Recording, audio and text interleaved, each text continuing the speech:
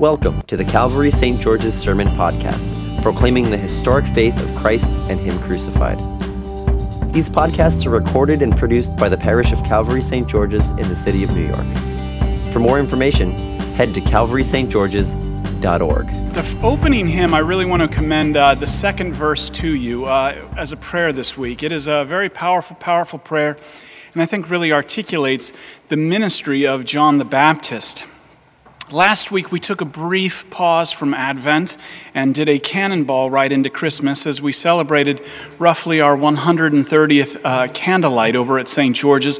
And I want to say thanks to all of you for inviting your friends and bringing people.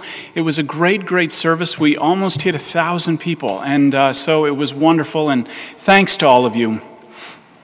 However, now it's time to get back to Advent. We're in Advent 3. And John the Baptist is in our reading, so you still know that it's Advent. And in the midst of all of the holiday cheer, John the Baptist kind of functions as a hard and stale fruitcake in the midst of the world's Mele Kalikimaka. He brings the heat. John the Baptist is the definition of prophetic. He wears camel hair and leather, but not in a J. Press sense. That was supposed to be really funny. But anyway... But he is forthright, he's painfully truthful, and he brings a word of judgment. I mean, listen to this word.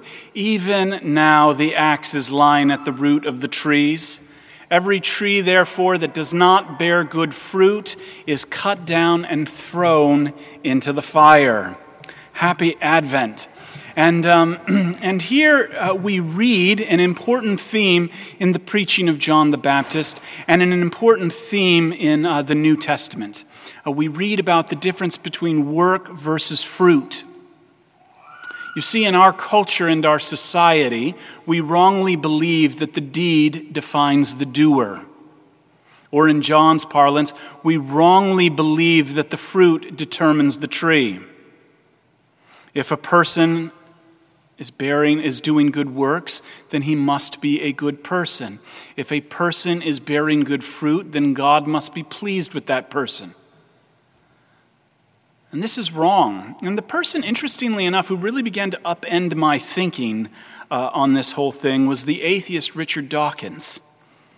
I heard him on a YouTube video once debating another Christian, and he posed the question, if you do good works out of fear of punishment or seeking reward from God, is it really a good work? If you give your coat to someone who's cold and in need because you think God will be pleased with you and will reward you at the end of the day, it may be the right thing to do, but is that really an act of love for your neighbor? I know a colleague, and Christians think this way. I remember when we had the food pantry here, and there was a person who was always here on Thursday hanging out bags of groceries. And I remember one time I was like, that is so amazing. I really appreciate you being here Thursday after Thursday after Thursday. And she said, well, I got a lot to work off, I was like, and you think the food pantry will help? But anyway, I had a colleague, and he's a priest in the Midwest, and he and his family desperately needed a real vacation to get out. They were taking a small parish. It didn't have a lot, and he and his family really needed a vacation. And someone in his parish, and I think this is funny, but someone in his parish came up to him and said, "We would love for you to use our amazing summer home on the shores of Lake Michigan." And my friend and his family jumped right at the opportunity and spent 3 weeks there. It was wonderful. And they spent 3 weeks there, and refreshed and rested, they came back to the parish. And as my friend was gratefully returning the keys to the house and expressing his gratitude, the parishioner said, not a problem, because ultimately it's about treasures in heaven, and I'm going to hold God to it.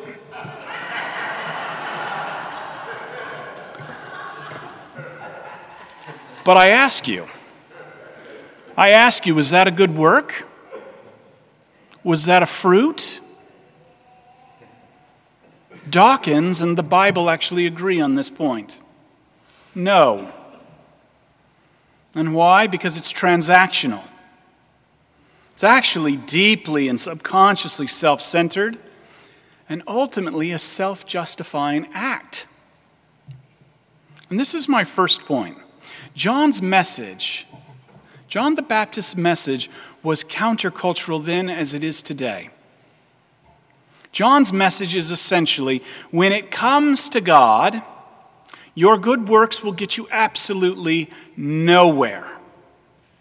As the prophet who prepares the people to receive Jesus, John's message is very specific, and it's a very, very old message, which is applicable to you and me. Repent. Repent of your sins. Repent of your notions of who God is and who you are, which leads you to believe that you can somehow justify yourself through your works and ultimately put God in your debt. That's John's message. Repent of that.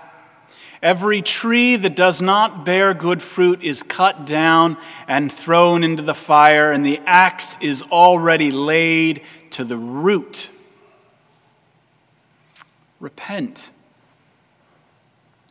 But what is repentance? Well, repentance, and I demonstrated my lack of math skills in the previous service. I said repentance is turning 90 degrees, but it's actually turning 180 degrees from works to fruit.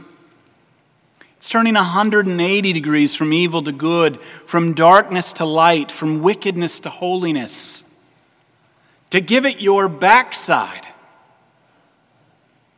Luke tells us that the crowd cries out under his preaching, and it's a standard cry when one only hears the law alone. Well, then what then should we do? And notice, John doesn't give them some sort of abstract response. John gives them specifics of what the fruit of repentance looks like. You share your clothing with the one who has none. You give some food to the one who has none. You do your job in this world with honesty and integrity. We over-spiritualize everything, don't we? We think for something to be holy, it's got to be otherworldly. It's got to be monks dressed in robes, quoting and singing ancient texts. For something to be holy, it's got to be real fasting, long quiet times that begin maybe at 4 a.m, and walking labyrinths. And nothing could be further from the truth. This is my second point. According to John, fruit worthy of repentance, goodness, light, holiness in this age, it looks pretty ordinary. It means do your job, your God-given vocation, whatever that may be. Do it with honesty and with integrity, with uprightness. Think of your neighbor in this life, especially the ones who are the least amongst you. And to quote Richard Dawkins, and whoever would thought that would happen in this pulpit, be good for goodness sake. And here's why. Our neighbor needs us good, not God. We are good for goodness sake because as Christians, we don't dare hold up one good work before God to impress Him. For John comes back around with another word of condemnation. They say, what must we do? And he lays these things out, and people think they can breathe. And in the real prophetic tradition, he pulls them right back under the water with another word of condemnation. He says, his winnowing fork is in his hand to clear the threshing floor and to gather the wheat into the granary. But the chaff will burn with an unquenchable fire. And as the one who prepares the way of the Lord, John the Baptist functions as the law of God personified. And before the law, which don't forget demands total perfection, It's not do your best and God will do the rest. It is be perfect as I am perfect. How's that working for you? Before the law, which demands perfection, it can only accuse. The only thing you find in the law is the axe laid to the root. For when properly understood, this is how the law works. As Augustine said, siemper accusat, it's always accusing, and it heaps demands on you and threatens you. And if you are looking for an attaboy, more importantly though, if you are looking for comfort, if you're looking for mercy, if you are looking for forgiveness, John and the law of God is not the place. If you want comfort, if you want mercy, if you want forgiveness, and we all do, for as St. Brian Wilson once sang, love and mercy is what you need tonight. Love and mercy to you and your friends tonight. If you want those things, you look to the one whom John prepares the way for. And to prepare the way of the Lord is to literally kill your righteousness so that you might rely upon Jesus and his righteousness alone. The one whom the axe of God's judgment has already fallen upon. If you want comfort, if you want mercy, if you want forgiveness, you look to Jesus, who, as St. Paul says, his cursed tree of the cross has now become the tree of salvation. You look to Jesus, the one who was consumed by the fire of God's wrath and judgment for you, and in whom now that fire of God has become a burning passion to save you and declare you his children. If you want comfort, if you want mercy, if you want forgiveness, you look to Jesus, the one whose good works, whose good fruit, which are the only thing pleasing in the sight of the Lord, become all yours by grace through faith. And now you begin to understand how the gospel works in our lives. Repent in a John the Baptist sense, repent in a New Testament sense, is the recognition that you are nothing and you have nothing to offer God, but Christ has everything and he gives everything to you. So repentance then isn't a bad word.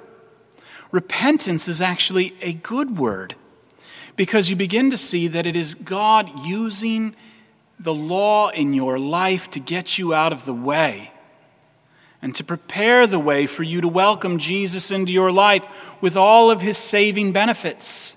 And you begin to realize that repentance isn't just some one thing. It becomes the entire Christian life. And this is my third point. The gospel says, the New Testament says, the doer defines the deed. The tree determines the fruit. In Matthew chapter 12, Jesus says, make the tree good, and the fruit will be good also.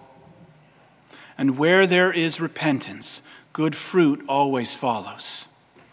And I see a whole lot of good fruit in this church. But where there is repentance, where people recognize their sinfulness and confess it, that is where hearts are softened. That is where hearts are turned to their only salvation, Jesus and his righteousness. And in a moment we'll confess our sins. Ben will deliver absolution.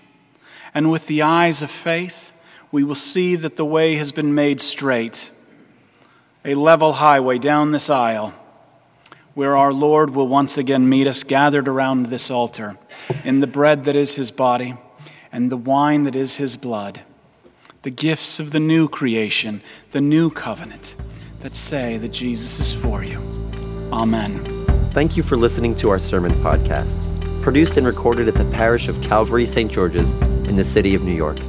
If you feel led to support the continuing ministry of the parish, you can make an online donation at calvarystgeorges.org/giving. Thank you.